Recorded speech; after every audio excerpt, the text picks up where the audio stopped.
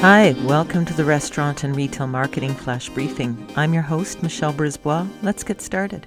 Pizza Hut, as owned by Yum Brands, has reported its Q4 earnings for 2020, and it's good.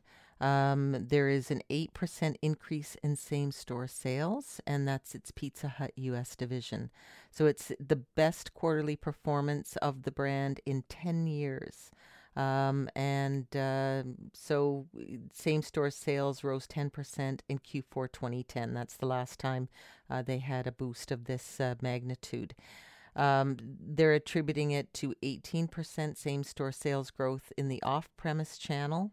And so obviously people not dining on premise. They introduced a $10 Tastemaker value offer, triple treat box launch, the introduction of Beyond Pizzas, where they partnered with Beyond Meat for meat alternative solutions.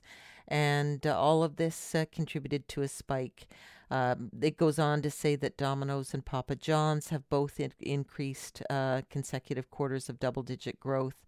And independent pizzerias have doubled their weekly sales volume as of September. So pizza is a big winner this pandemic.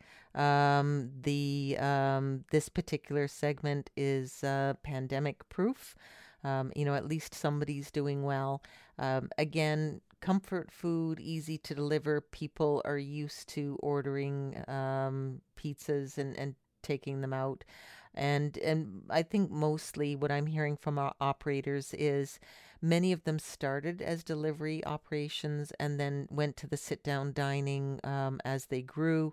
And when pandemic hit, they just dusted off the old playbook and flipped back to that model. So they had those skills already and they were able to do it quickly. And I think that's the big difference. So some good news there from certain restaurant sectors, and we'll talk to you tomorrow. So come on, let's get out.